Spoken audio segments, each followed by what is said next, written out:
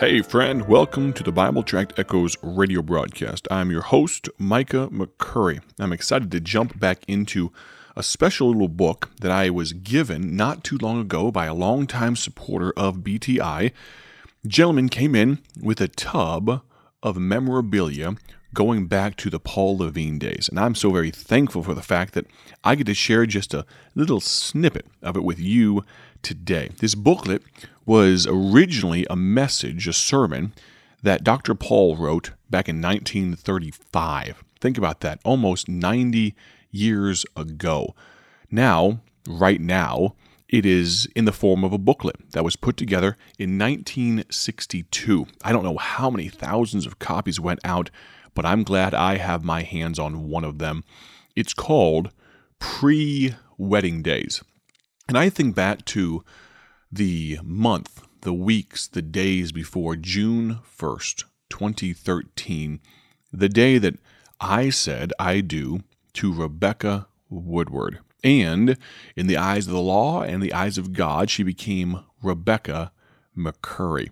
I'm very thankful that she was willing to also say, I do. But thinking back to those pre-wedding days, it caught my eye, this booklet did, and I wanted to share it with you today. We began with a little introduction. I mentioned that it was a message that began in 1935, and yesterday I just read the very first short chapter about the bride and pointed out that we are Christ's bride. If we are part of the body of Christ, we begin and continue today with a chapter titled Many Things Happen. Here we go, in a book by Paul Levine called Pre-Wedding Days, the chapter, Many Things Happen. Many things happen before a wedding.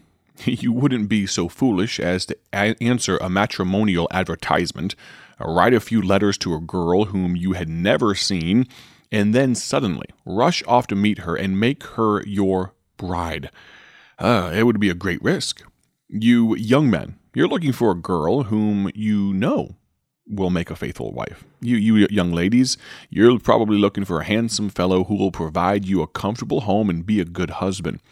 Someone might say, Dr. Paul, what do you know about pre-wedding days? Oh, I'll have to confess. Now, backing up for just a moment here, a little of a reader's note. Realize when he wrote this message, when he preached this message, it was one of the very first messages he ever preached in his entire life as a 15-year-old boy. And so the listener might say, Dr. Paul, what do you know about pre-wedding days? Well, I have to confess, he says, I read a book along this line, and from it I received the urge to bring this message. Some of you might think I'm kidding. I must look very guilty. Well, I'm not kidding. And to prove it, I'll tell you what book I read. I hope you might read it. Here it is, the Bible. I've read this Bible, and it has more to say on the subject of love than any other book on earth. It shows us that the love affair between Christ and his bride is, in many ways, like the love affair of a young couple on the road to matrimony. The chapter next begins the first look. About the first thing that takes place is when the young couple first see each other. Do you remember the first time you saw your wife, or the first time you saw your husband? The sinner's first experience with Christ is when he sees him. Do you, Christians, recall the time when you first saw him? I saw Jesus, Dr. Paul says, and his wonderful love, his marvelous love for me, when I was but a boy, about 4 years old, on my mother's knee. She told me how he left the glories of heaven to come to this earth, to be betrayed, denied, cursed, beaten, crowned with thorns, and finally crucified that I might live. Oh, how I praise God for a mother like her instead of a wild, alcohol-drinking, cigarette-smoking mother who spent half her time dancing and carousing around like a lot of them do today. Well, if I may butt in again for a moment, he wrote these words in 1935. I would shudder to think his response if he saw how some are today.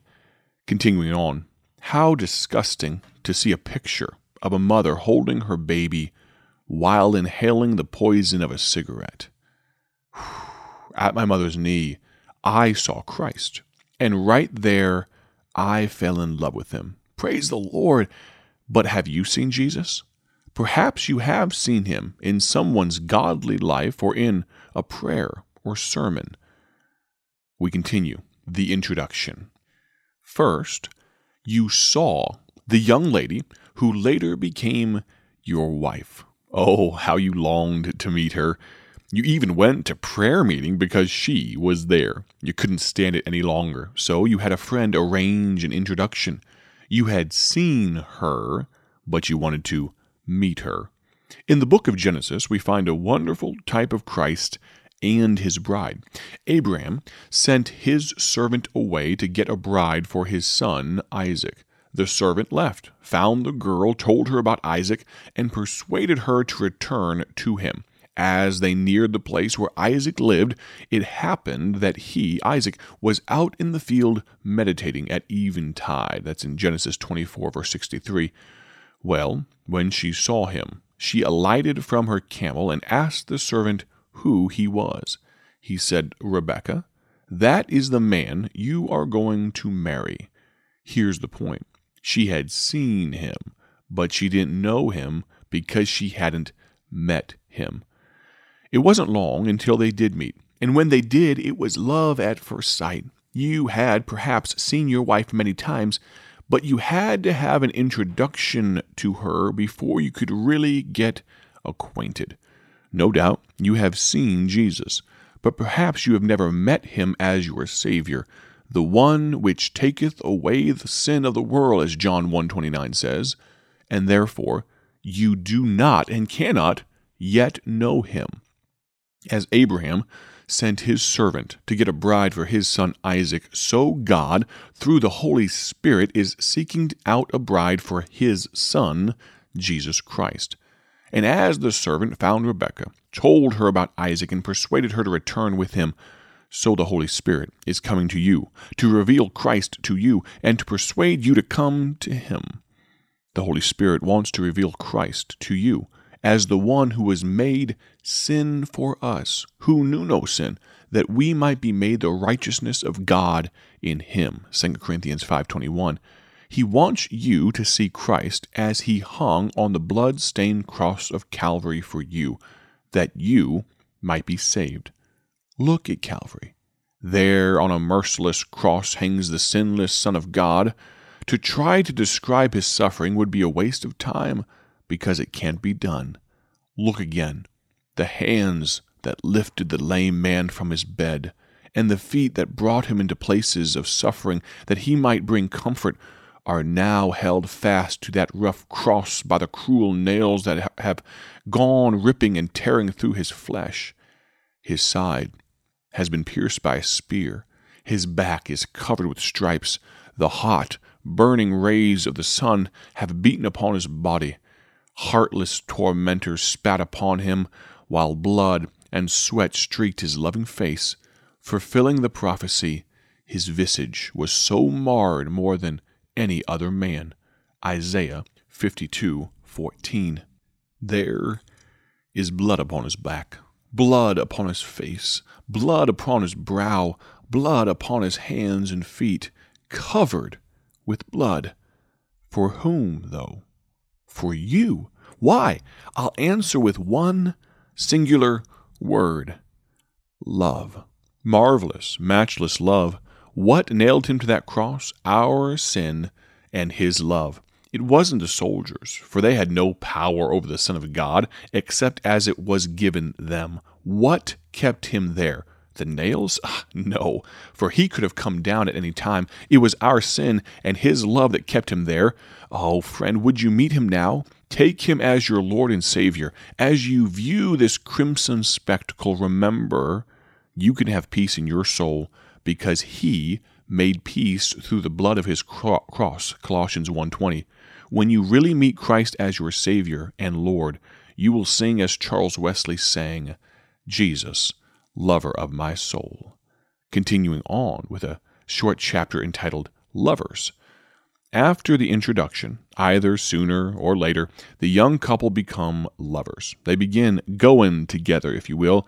They say that when two are in love, they long to be together as much as possible. So it is between Christ and those who have taken him as their Savior. They are lovers. Jesus said, as he left this earth in bodily form, "Lo, I am with you alway." He has been going, if you will, with his bride-to-be for over 2,000 years, and his love has never changed. I love the fact that there's so much English from 60 years ago in here, 90 years ago almost now. Words we understand, but it feels a little old-fashioned, doesn't it? We continue on. Something else happens during this period. In case some of you have forgotten, I'll tell you.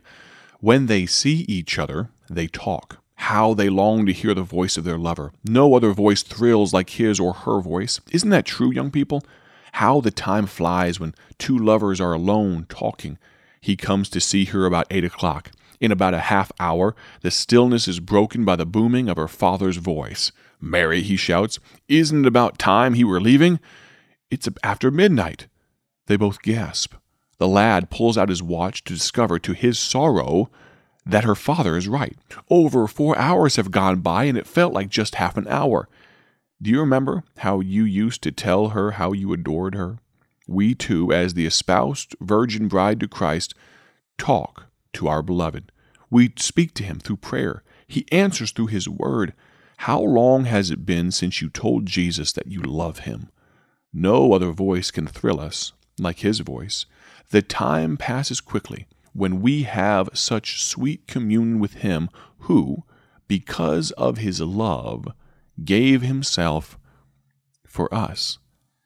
Now, we will continue on in this short booklet. Lord willing, we'll get through almost all of it by the end of this week. The chapter we jump into tomorrow is called Eternal, Unfailing Love. If we have excess time, I'll continue to tell you about some personal favorite gospel tracts of mine. In the last few seconds that I do have, let me encourage you to visit BibleTractsInc.org. That's BibleTractsInc.org. You see, all the way back in Paul Levine's day, 1938 and onward, we have been putting out free gospel tracts around the world, over 170 different countries, and we continue to do so this very day. Visit BibleTractsInc.org and order your free sample booklet today. Thank you so very much for listening. Have a great day for His glory. Make sure to tune in tomorrow, and God bless.